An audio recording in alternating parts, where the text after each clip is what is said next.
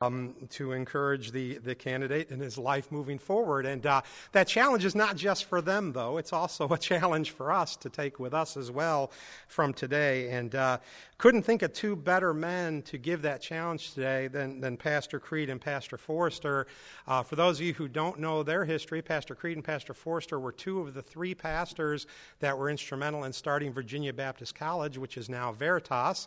And they were two of the three that started that. Of course, Zach went through that ministry, and it's through that ministry and his connection with Adam that all these things have come to play in his life. And so that's why today we've tried to surround him with the people that he travels paths with the most. So Justin and Alyssa travel with their group, and you pray for their group. They leave for camp this afternoon for a week of well, it was speech and music camp. It's not called that anymore. It's a live camp, right? A live camp. They're going down near Williamsburg for a week of camp today. Justin, Alyssa, Zach, and Adam, and several others. And then next week, they'll be here at our church for a week of camp. So you pray for them. They have 2 weeks of camp back to back, and they'll be very busy. But at this time, I'm going to ask Pastor Creed to come, and he's going to share some thoughts.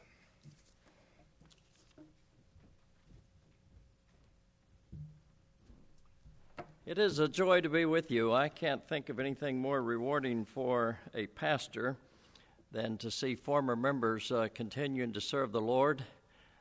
Cody used to lead singing for us at Colonial years ago, and so what a blessing to see he and Betty in the middle of the ministry here and continuing to grow and mature. And then it's a great reward to see one of your young men called to preach.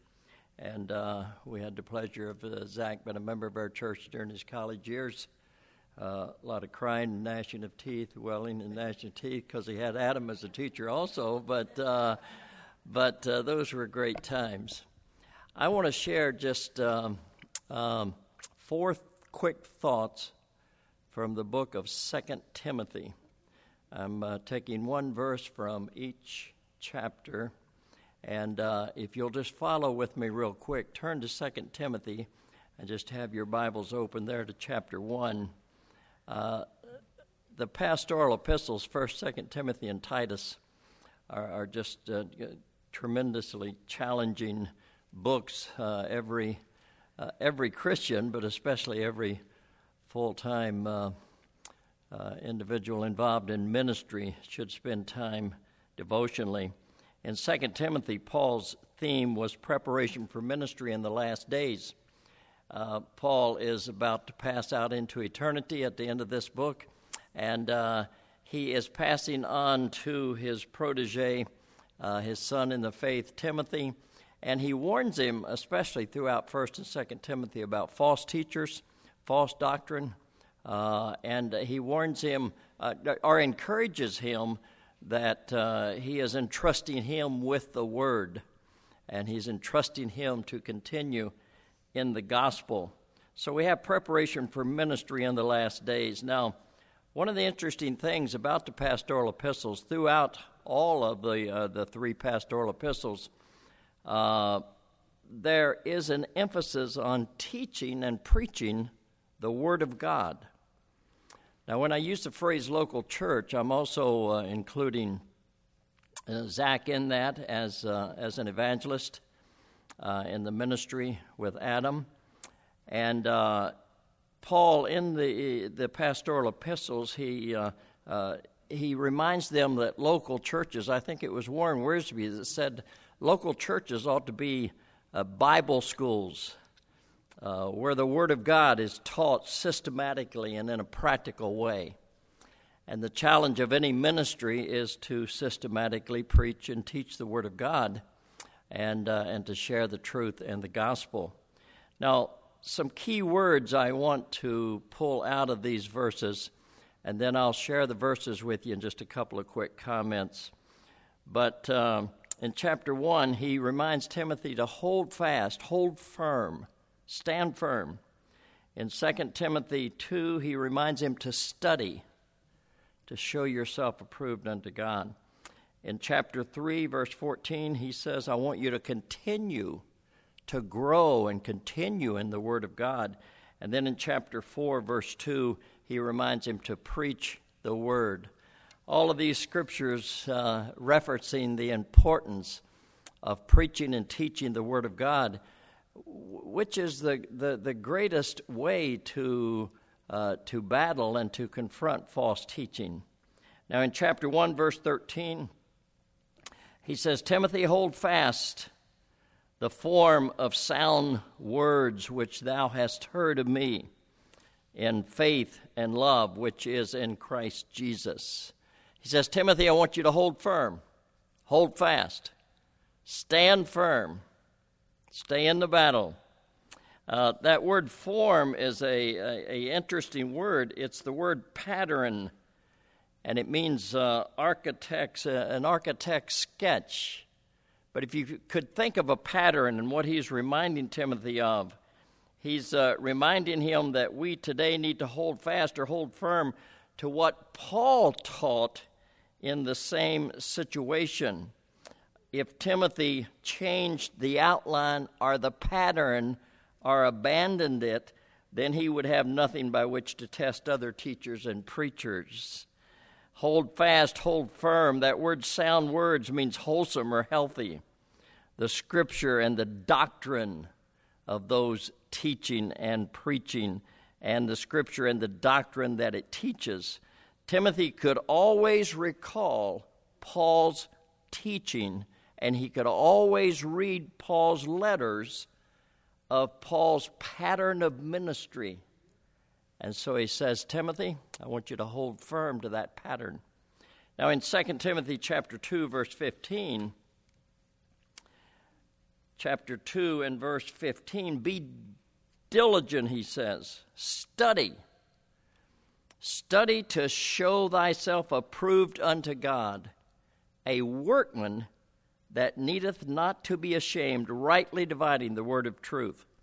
Now, the word study, we see the word study, we think of what? Pencil, pens, papers, take notes. And I notice on the back of your bulletin you've got a place to take notes. I thought I saw that someplace, but yeah, there it is. And so I imagine all of you have that ready to take notes on Zach's message today. You'll want to remember that. And but the word study here has the idea of being diligent. That's what it literally means. Be diligent,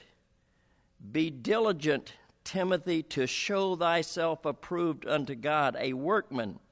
See, all of Scripture is general, and the gospel message in particular is important as we think about being diligent. This word denotes a zealous persistence in accomplishing a goal. In other words, it expands the idea of study. It includes study, but boy, what an expansion. Be diligent, be a worker, be involved, be active, so that you might show yourself approved unto God, a workman that needeth not to be ashamed, dividing the word of truth. So he wanted Timothy to have a maximum effort to impart God's word. He wanted him to impart it completely, accurately, and clearly to his hearers. Now you look in chapter 3 and verse 14, he continues this emphasis, and the context there, you can look at it later. That's your homework for tonight, but read the context there, and you see his emphasis again on the Word of God. But he says in chapter 3 and verse 14, but continue thou in the things which thou hast learned and been assured of, knowing of whom thou hast learned them. But continue. That word continue literally means to abide, to remain faithful. That's what he's saying to Timothy. Timothy, I want you to remain faithful to the things that you've received in Paul's teaching, and not only Paul's teaching, but the teaching of others. The idea of learning means to understand. I want you to understand. I want you to keep growing, in other words. Keep growing, keep reading, keep learning, especially in the Word of God. You see the pronoun whom there. That suggests that Timothy was indebted not just to Paul, but to others as well. And I'm sure Zach would testify to that many people have just had an opportunity to maybe touch his life in a small way, and now Brother Biggs can experience that and being able to send him out in ordination. Then the last verse we see is in chapter 4 and verse 2. Preach the word. Preach the word. Be instant, in season, out of season. In other words, be ready. Be ready at any time to do what? To preach and teach the word of God. The word preach there means to proclaim. As a herald, all of us are obligated to proclaim the word of God, whether it's one-on-one or in speaking to a larger group. Preach the word. The word suggests a vigorous proclamation. If you could just imagine Paul maybe raising his hand, raising his voice to Timothy, Timothy, preach the word. And don't vary in that. Be instant in season, out of season. Reprove, rebuke, exhort with all long-suffering and doctrine. The word logos, the entire written word of God, his complete revealed truth as contained in the Bible. So you can see just in these short verses and the context of those verses that a good worker who correctly explains the word of truth would be the most effective silencer of false teachers and false preachers. So the challenge we have today is the Word of God. And I'm sure that Zach is going to continue to follow in that pattern.